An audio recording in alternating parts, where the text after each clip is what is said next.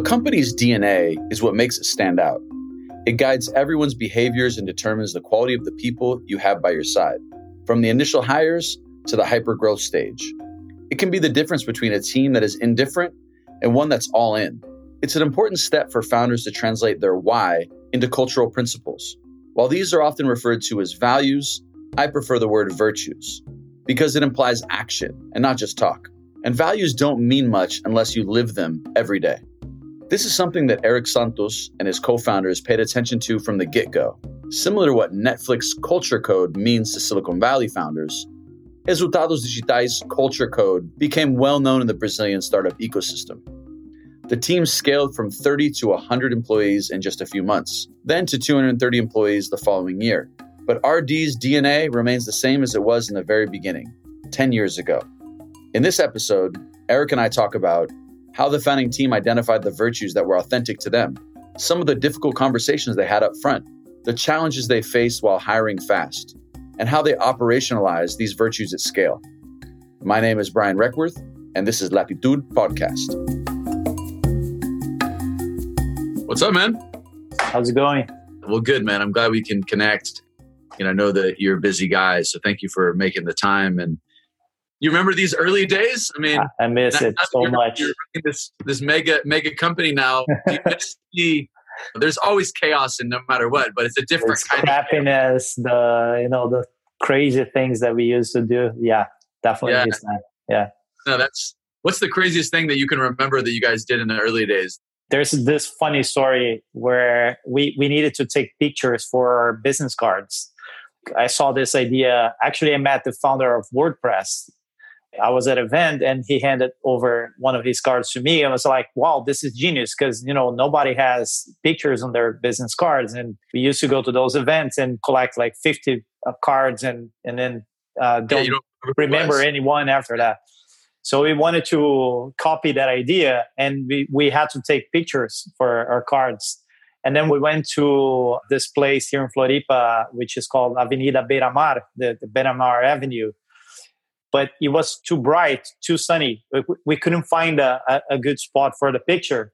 And finally, we found a totem that was about 1 meter high. And then we all had to get on our knees to be under the thing so we could have a proper picture. So we still to this day have that picture on our business cards, but we have also a lot of pictures from the behind the curtains, like the way that yeah. It's funny because you're in Floripa, right? Your problem is it's too sunny there. That's the conclusion. Yeah. The weather is too nice to take pictures. That's when you know you're in a good place. I love those early stories.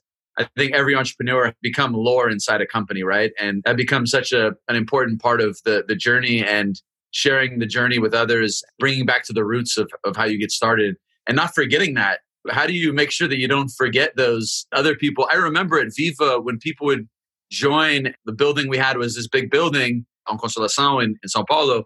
And I remember really wanting to design a process that would allow people to know the roots of the story, because when new people come on board, they're just like, oh, this company was just built. It's been successful from day one. And that's never the truth, right? It's always a struggle. Yeah.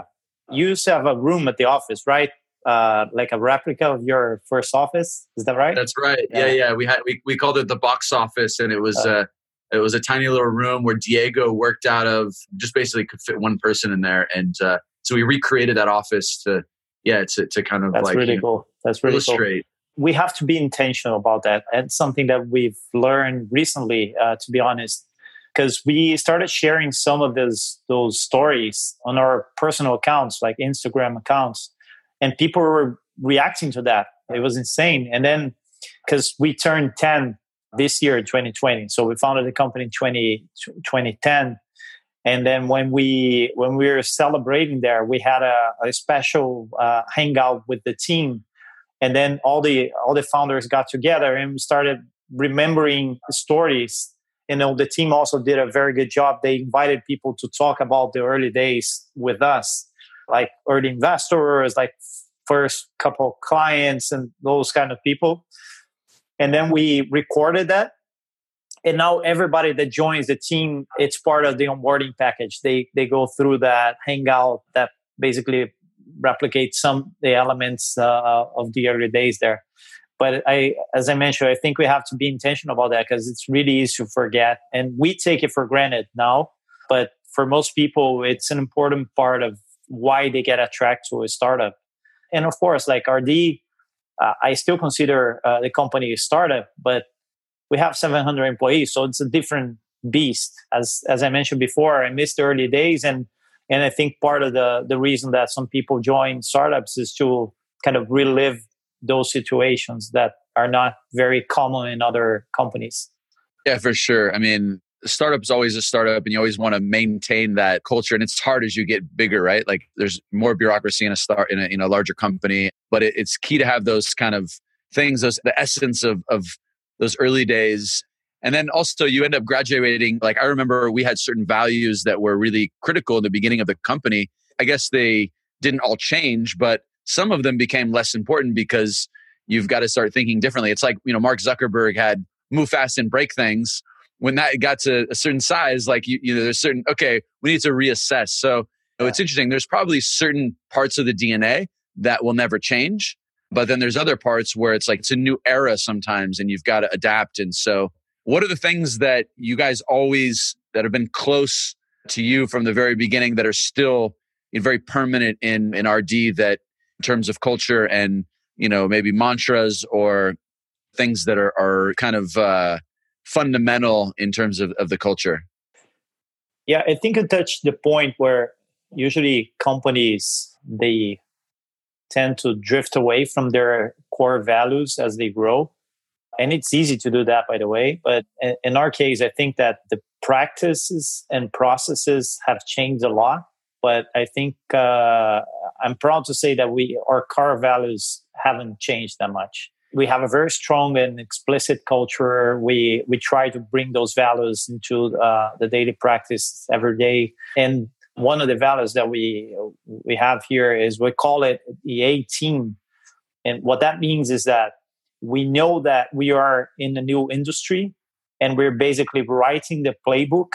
So we cannot find people that are ready to join the company in most cases. So we have to bet on talent. And even if that means that, if I have somebody who's very experienced on this side and doesn't have that much of a potential, and I have a raw talent on this side, but with little experience, I'll take the talent every day of the week. This is still the case for us. And we have developed a lot of people. Some of them are not in the company anymore, but I think it's part of the process too. Especially now where we have more money, we can hire people from bigger companies in the market. We have this temptation of hiring for expertise or experience, but we stick to our guns. We still bet on talent. And it's good to see that a lot of the mid-level, senior level leaders of the company are people who grew with us in these years. So this is one aspect that I think hasn't changed. And also this culture of benchmarking, being data-driven, freak about data, customer first too. So I think those aspects, they have changed in terms of how we do them on a daily basis, but the essence is still there. How did you know, how to define the core values, in the beginning? Was it based on your experience? The reason why I ask is, I've started a bunch of companies.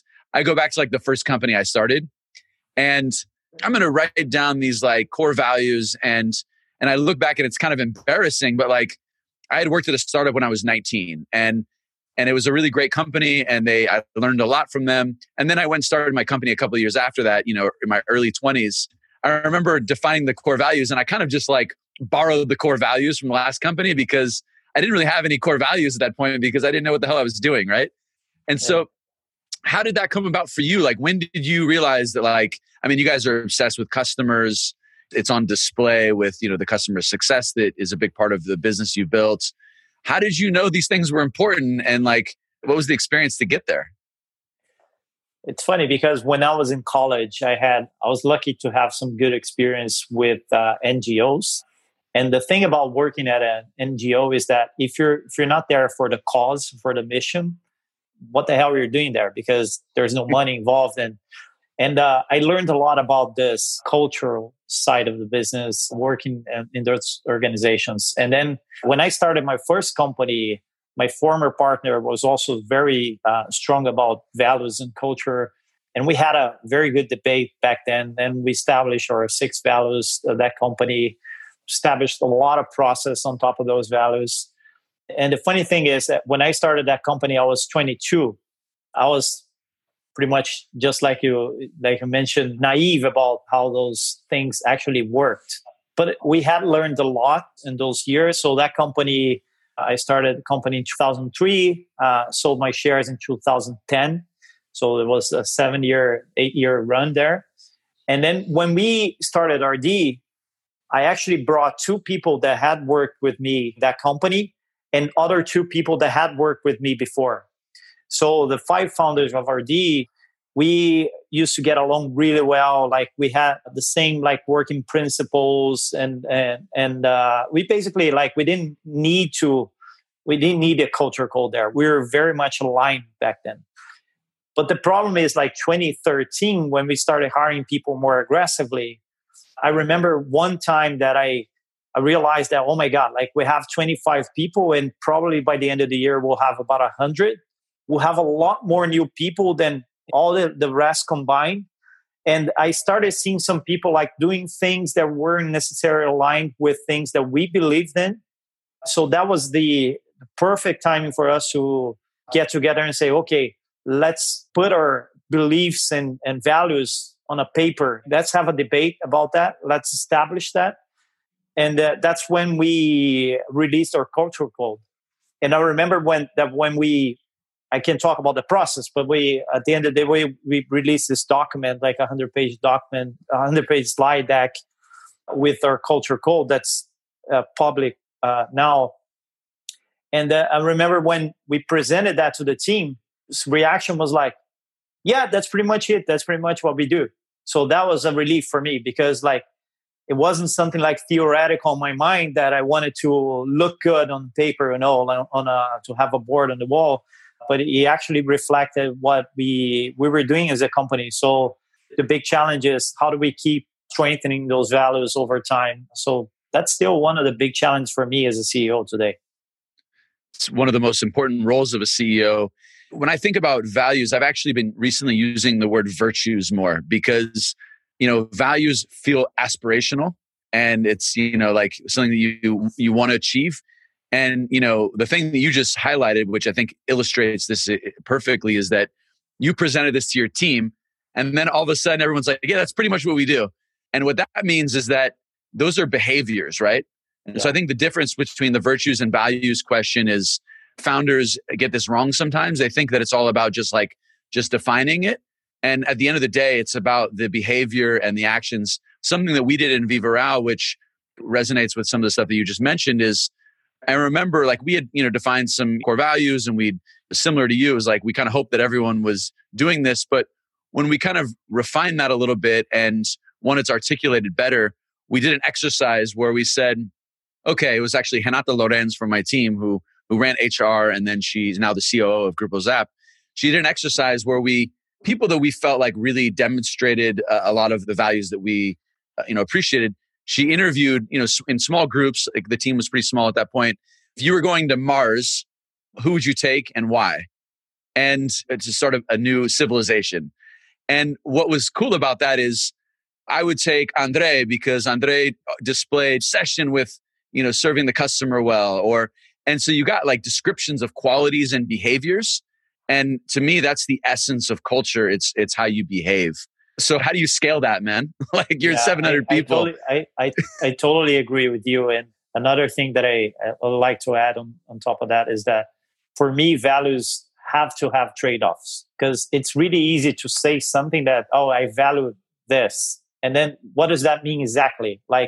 In case of a conflict, where do you stand?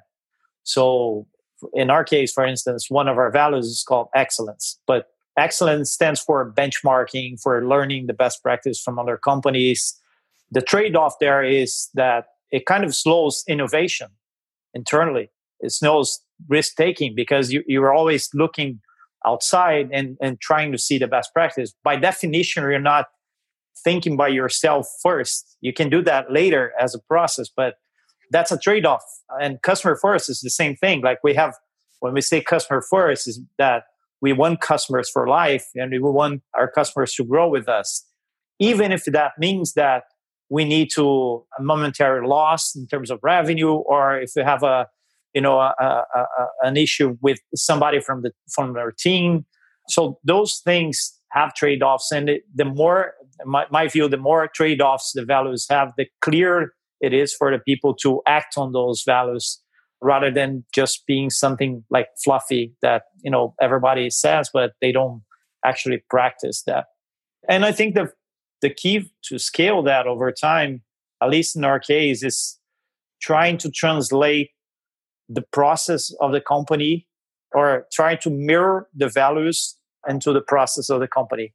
Because when you do performance review of every employee in the company, when we come up with the methodology for running a project, when we establish a dashboard or whatever, like the values have to be there. Otherwise, you have separate tracks internally. You have the process and then you have the values, and people don't know what's more important. If the values are kind of embedded in the process, then you're good to go, because they have to know the whys of the values, but they just have to trust the process and follow the processes there. So it's a good way to scale the values over time. But again, it's a never-ending exercise. Like you always have to rethink, okay, I'm not being that good at this value. How can I improve that? How can I explain this to the team? How can we make examples out of this value? So it's always like work in progress. Yeah, it's definitely not easy. It doesn't get easier. I listened to another podcast and I heard you talk a little bit more about kind of the early days of your customer discovery and product development in the beginning. And I enjoyed hearing talk a little bit more about how you were able to go out and you guys kind of sold products before you had them, right? I think that's a really important strategy for particularly, B2B companies early on, because you're evaluating demand, and then people love to, my classic mistake I made was early on in my entrepreneurial journey. I built a crazy product and spent, months doing it, and then launched it, and then no one used it. And that was before Lean Startup, before all these other kind of methodologies that came about. But you did that, you learned a bunch. What were the main findings in those early days when you had those customer discovery, and how did they impact the decisions in the first couple of years? I was a big proponent of Lean Startup methodologies back then. I used to read a lot, guys like Eric Ries and Steve Blank. And I think I was one of the first people in Brazil to write about that. I still have a blog about Lean Startup. I haven't written there for probably 10 years now. But so I totally got that, because my mistakes from my previous company were related to that. Related to the fact that I was too in love with the technology and with the idea of a product, and didn't pay enough attention to validating that with the customer. I would get to the point where we would invest 1 year in a project just to find out that nobody really cared about that. So when I first saw this concept of Lean Startup, it really resonated with me. The tricky thing about RD in the beginning was that the vision that we had for the company, and by the way, Lean Startup does not necessarily mean that you give up on having a broader plan or a big vision. It's just a way to get there, right? But the big thing for us is that our vision was to have all this all-in-one marketing platform, which is a difficult thing to build. It takes time. But at the same time, we wanted to test that. We wanted to make sure that we were heading in the right direction. The way that we decided to test that value proposition was, okay, I cannot just build a very specific part of the product and try to test that software component, because in that case, I'll be testing whether I could be an email marketing provider or a landing page provider. So you would be testing the wrong thing. So for us, we needed to test the value proposition, the big value proposition, which is having an all-in-one integrated and powerful marketing platform. And how did we do that? We didn't have one line of code yet. So I decided to basically sell what the software would offer someday, but we didn't have anything yet. So what we thought the software would have one day is that we thought the software would have like a social media tool, an SEO tool, email marketing tool, a landing page tool, a CRM tool, an analytics tool. So all those things we thought that someday the software will have.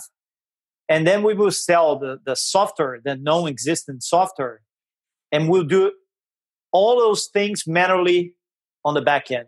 I remember like one of our first customers, this company called Soap. I don't know if you know, they help people make presentations, create. Yeah. So I remember that when I pitched the product to them, and I didn't charge them for consulting or anything. I knew that I could have an agency if I wanted, but that's not what I wanted to build. I was just pitching them for, okay, you pay $200 per month. You get this report, you get this email marketing campaign, you get this landing page, you get this and that. Like that would cost at least 5,000 reais per month if I were charging as an agency. But I wanted to do that by myself because I wanted to test whether they would get the results. If they wouldn't get the results by us doing the job for them, they would never get the results by using a software that allowed them to do that. So that way we calibrated a lot better the real demand, the real struggles that they had, the level of complexity of the product, the fine-tuning of the target market, because we sell to SMBs, but SMBs is a very broad segment. So we learned what kind of SMBs weren't the good fit and what kind of SMBs were, the best fit for the early days. So all those things we learned because we're really close to the customers. And of course, like over time, trying to automate the process and develop the software to eventually deliver that value. So it took us a couple of years to get to that point. And even in 2012, when we finally released the RD Station for the first time, and man, I'm still embarrassed by that version of the software. Like, didn't have anything. We felt that, okay, this is ready for at least, we're not too embarrassed to put a price on it. So let's try to do that and then evolve from there. So those were the early couple of years. And I still classify those years as the problem solution fit discovery. For sure. Yeah. And if you're not embarrassed, by your first product, you waited too long, as they say, I think Paul Graham says that. One question I had around so you had clarity you were going to be a venture-backed business because you saw the opportunity, you saw the market is huge, that customers are underserved, and you saw that it could be a billion-dollar, billion-plus company. Did you have that alignment with, you had four co-founders, five of you. I see a lot of co-founders today, they don't actually have that conversation before they get going. And then all of a sudden they wake up a year later and one, they forget to vest their shares, which every founder, when you're starting a company, you should vest with your co-founders. Life happens, divorces happen, interests change. There's an infinite number of things that can happen. How did you address that with your co-founders? I mean, maybe you don't have to do it every time. I would recommend it. Some people get lucky and don't discuss it, and then it's not a problem. And I've seen the opposite happen many times. In your case, how much alignment was there between five co-founders, which is a pretty large number, and did you all have that discussion? This is what we're setting out to do. I absolutely agree with you. Not only on the vesting part, I also had problems with that in my previous company, but also in terms of having that alignment up front. We did have a conversation. By the way, I think one of the best things that we did in the beginning was to really take the time to have the deep conversations about those kind of things, like the outcomes that we could see for the company. We would deal with conflict, how to separate the roles of founders versus executives versus shareholders. So I think a lot of the things that we did right along the way, you can tie back to those conversations in the early days. It seems like a waste of time, but for me, it's one of the most important things that you can do as an entrepreneur. And we did have those conversations. And I think everybody was aligned in the sense that we all had good opportunities. We were all working on projects that had good potential. But this seemed to have a greater potential. And the only way to realize that was that, okay, let's go big here. Let's aim high. Also, because we were 5 co-founders, it will only make sense to us financially to aim big there. And of course, we have different participation in the company, different stakes there, but like the company had to grow a lot for the project to be meaningful financially for everyone involved. It was a good alignment in the beginning, but you're right that I think that most entrepreneurs, and I think people are afraid to having the conversation. And I don't know why they're afraid of having that conversation, but I think they should.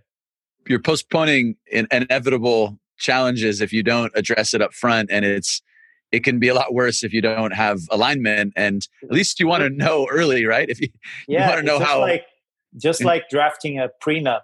Like you don't. It's a weird thing. Like you're about to get married and you're discussing a prenup, but it's the best timing for that discussion because you don't want to discuss separation 5 years from now where people are mad at each other and it feels weird, but it's the best time to get that alignment. Yeah. You mentioned like the equity piece. There's always a mentality that I see with like new founders where they're starting something new, this whole idea of like 50-50. What's your advice to founders that are starting something? Obviously, the situation is highly dependent on the experience of the founders. Is someone putting money in? Like there's other variables. What is your sense in how to think about equity distribution early on? And what advice or lessons can you share? Yeah, that's another tricky one. But you mentioned a few factors that should be taken into account. I think experience and cost of opportunity for each person. Like if there's somebody who is more experienced, has more connections, has been on the market for longer versus somebody who's just out of college, they clearly have different opportunity costs there. Money involved, like if anybody's putting money into the business, it should be considered too. And also level of involvement with the company. And I am a big proponent of not having co-founders that are not full-time in the business. Biggest mistake that I see in companies that have a crappy cap table is that they got together like 3 people, but only one worked full-time. And then the other 2 like helped a little bit in the beginning and put some money in. And now they have like equal participation. And the guy cannot raise money because already has like only 33% of the company. He's doing all the work. I think for me, it's a really important part. Of course, you can have an angel investor in the beginning, but you're not going to take a third of the company. So for me, those are factors that should be considered. And then over time, like when you start having this dual relationship with the company, in one way you're a Zach, another way you're a founder, I think it's good to set the market value for the function that you have. And whatever gap that you have from the market value, use that as a way to get more options for the company or as a way to increase your participation there. Because I think it's a fair way to separate the founder role versus the executive role, especially because people develop in different ways in the company. They take on different responsibilities. So it's a good way to do that after a while. But in the beginning, I think those factors are the most important ones. How do you think about compensation in early stage startups? In my case, when I started at Vivaral and my other companies, obviously you start out, you don't have any money, you don't pay yourself anything really, right? But when you start raising capital, let's go through like the Series A, for example. How did you deal with compensation for you, other founders? And then when you start making those executive hires, how did you think about attracting really good people when you're not able to pay them a really high salary? So how did you think about salary for founders and salary for kind of executive hires? Compensation, the combination of salary and equity, right? Yeah, it's hard in the beginning because you don't have any reference. And then for me, it's highly dependable of the specific situation of each founder. In our case, like we were young, we didn't have families, we didn't have like babies and kids. And so it was easier for us to not take any salary for some time. And of course, like we were living in small apartments, like sharing an apartment with other roommates. So like everybody had a low cost of living. So it was easier to set it up like that. And then after a while, after we raised our Series A, that's when we started taking salaries. We had that conversation with the fund as well. The goal there was, okay, we don't need salaries like market value salaries.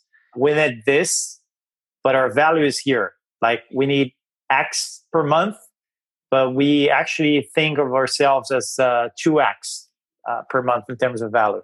So this X of delta, translate that into stock options or option-based compensation.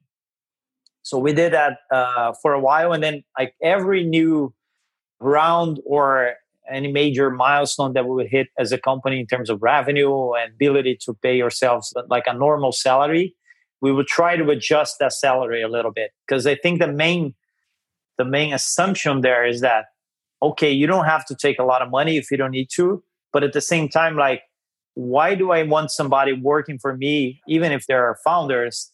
They're basically like thinking, oh my God, if I move to other opportunity, I'll be better off to have like a normal life, like I have a normal apartment or I'm getting married, those kind of things that also usually follow the trajectory of any startup. So we've been adjusting that over time. It's a gradual process. It has been a gradual process for us. In terms of hiring executives, in our case, it took some time for us to really go for external hires in some lead functions. At that time, we were able to pay a decent amount of money in terms of salary, nothing compared to what they were making there in their other companies, especially when they hire people from Microsoft or Salesforce or Oracle. You cannot compete with those guys head to head. In our case, it was all about the mission, about the fact that also they wanted to have a lead role in a company that they are actually the multinational. That's a joke that we use here. Because when they work for Salesforce, when they work for Oracle, the playbook is built in the US. They're just replicating the playbook and they're just a part of the organization here. Here at RD, they're building the playbook. They're the ones responsible for steering the organization there. It's something that's attractive to some execs of those companies. But of course, you have to balance the cash-based versus stock-based compensation for the whole thing to make sense. I think we've been able to adjust that over time. In the early days, we'll have to give a lot more stock versus cash. Now it's a lot more cash versus stock. But I think it's aligned with the trajectory of the company too. Yeah, when you start out as founder, CEO, C-level team, you're setting the bar for salaries, right? So if you go out and pay yourself, a bunch of money, like you're basically you're setting the bar here up high where you're expected to pay everyone a lot of money. So I think that I was always aware of that. I always tried to take the low salary because, frankly, I wanted to set the precedent. Same goes along lines of business travel. Like I never flew business class, all those things. And I even think that people forget about details. Like I was always very careful, and even the hotel that I booked particularly in the early days. And of course, you want to be comfortable, but at the same time, if you're staying at the Fasano or whatever, you're sending a message to your head of finance, like, okay, money isn't that important, and it's more important that there's comfort. So those are all and those go back to culture, right? Like that's behaviors, right?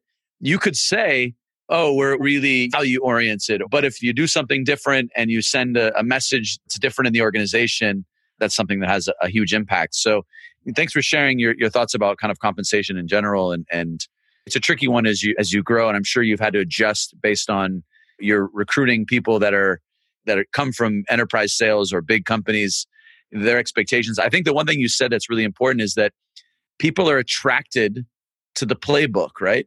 And building the playbook. They self-select because if they want a cushy job, they go somewhere else and they're attracted to the opportunity. How did you identify those people did it just kind of naturally happen? Did you share the challenge? And then the people that got excited, like what did you find those people that, were mission oriented and how did you interview for that? This is something that I think we've learned over the years because we've made some mistakes there. And I think it's natural, by the way. But two things stand out for me in terms of how you look for execs to join the mission. One thing is that whether they've had any entrepreneurial experience in their career. And what I mean by that is that it doesn't have to be like they started a company or they've been a startup founder sometime, but if they've been a part of a startup story, even inside a big company, at least they know how it is to deal with uncertainty, which is the case for most startups. Because if you go to a Microsoft, like if you hire somebody who's been there for 20 years, Microsoft is a juggernaut. Like everything is figured out, like the company is very stable, very predictable. Of course, there are some new initiatives there, but in general, people don't have to deal with uncertainty anymore. But for instance, our VP of marketing, Bernardo, I hired him from Oracle, but he used to be the head of marketing at LinkedIn Latam. So LinkedIn wasn't a small company either. But when they started LinkedIn in Brazil, he was the third hire of the company. So they basically built this startup, like they grew from 3 people to 200 people in a few years. So he knew what it was like to grow from 3 people to 200 people, even though he was part of a giant organization. So a lot of things that we go through as startup execs have to do with how to deal with uncertainty, how to create scenarios, how to adapt, and those kind of things that usually the big companies don't have to. And the second thing that I look for is, does that person have the right skill set and right attitude for the specific phase that we're going through right now? Because I've made a mistake of hiring people too early. They were too senior for the stage that we were at. And some people that I'm still friends with, have very good relationship, but they didn't work out at RD. And they didn't because we both made a mistake of thinking that his or her experience would translate well in that context when we had 50 people, and it didn't. But the same person would be, I'm sure they'll be very successful a few years later in the company. And it's really hard to adjust that, because if you hire somebody like for the stage that we are right now, back to the compensation and the resource conversation, if I hire a guy like Bernardo, my VP of marketing, he needs to have resource to hire directors under him. Otherwise, he cannot do a good job. But he can only be successful now at RD. He wouldn't be successful 3 or 4 years ago. And frankly, I'm not sure he's going to be successful 10 years from now. Probably we're going to need somebody else who has done the next phase. Of course, I try to stretch people as much as I can, and I try to stretch myself to maintain this position as well. But I think the best, and it's difficult, but I think the best thing in terms of finding the right exec is that do they have what it takes to get the organization from point A, where the organization is now, to point B, where the next big milestone is.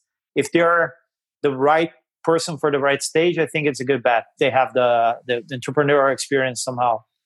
There's always a temptation early on when you're starting out to try to bring that big executive in to slide into what you're building. And that rarely works. I remember in case a few hires that I made, this is just inexperience in hiring, but hiring someone, and then day 3, they're like, okay, here's the org chart that I need to get this done.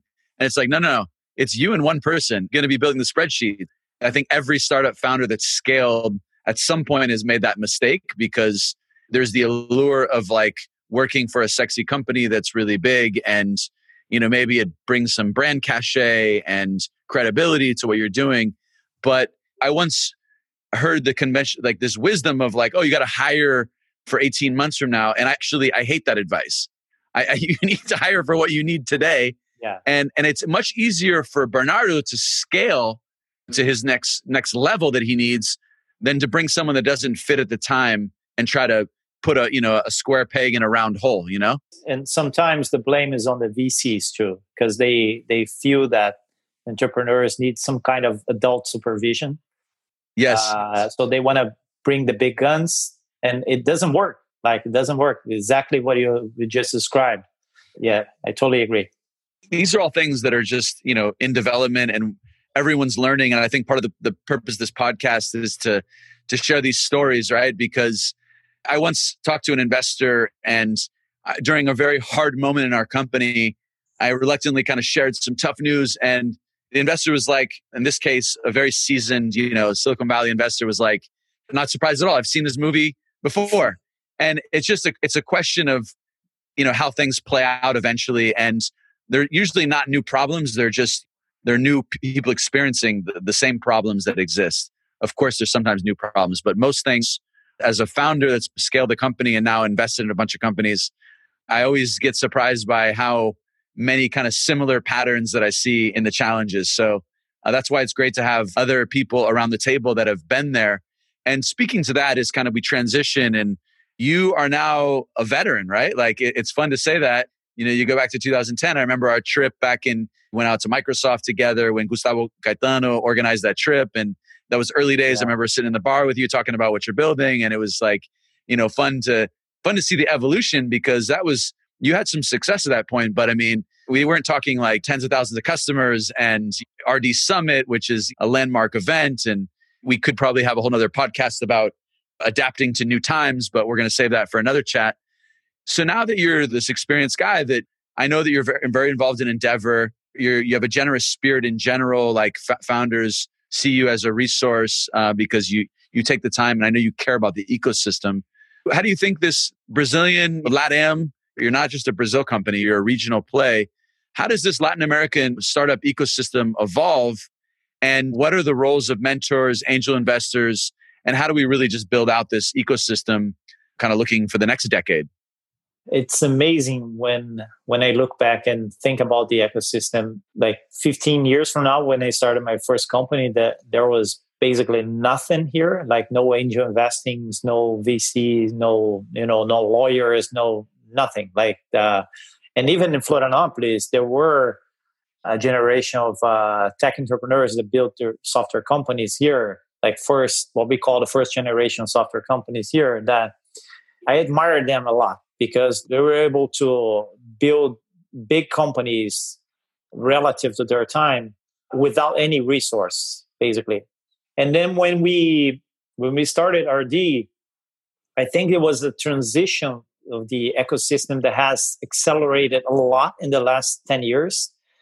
Just back to your point, I remember that trip to Seattle, and I remember that my first pitch to any VC about the idea of RD, a vision, was at BR New Tech event that Betty and Tripas and like that was 10 years ago.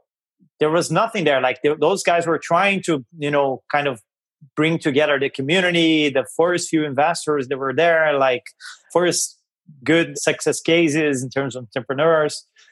So it's amazing to see how the ecosystem has evolved the last 10 years. I think we have all the parts in place. We have great cases. We have entrepreneurs that have had exits and are giving back to the ecosystem as investors, or even starting new companies and doing much better in this time around.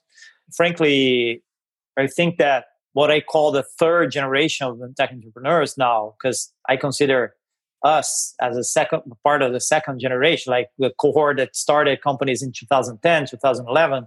I think the most recent cohort of people who got started, 2, 3, 4 years from now, they are much better entrepreneurs than we were in the early days. Just at the time, Absolutely. They are much better entrepreneurs. So I'm very bullish on the ecosystem, because I think that these people who have been part of this second generation, they're still young. Like we are still young. We have still lots of things to do in the ecosystem. And these new cohorts of entrepreneurs are much, much, much better. I don't see anything missing from the best entrepreneurs in the Valley, for instance.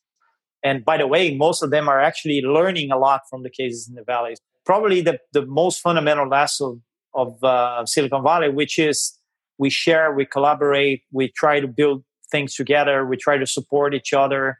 And I definitely see this in the communities that I hang out. Endeavor is definitely one good example. Like I have great friends there, and I know that I can share whatever problem that I have. Like people won't use that against me, or they're going to support me. So I think this spirit of collaboration or building something bigger together is present here in Brazil at this moment. So I'm very bullish on what we're going to achieve together in the next 10, 20 years. Well, thank you for sharing your insight, your experience. That's something that's very critical, as you mentioned.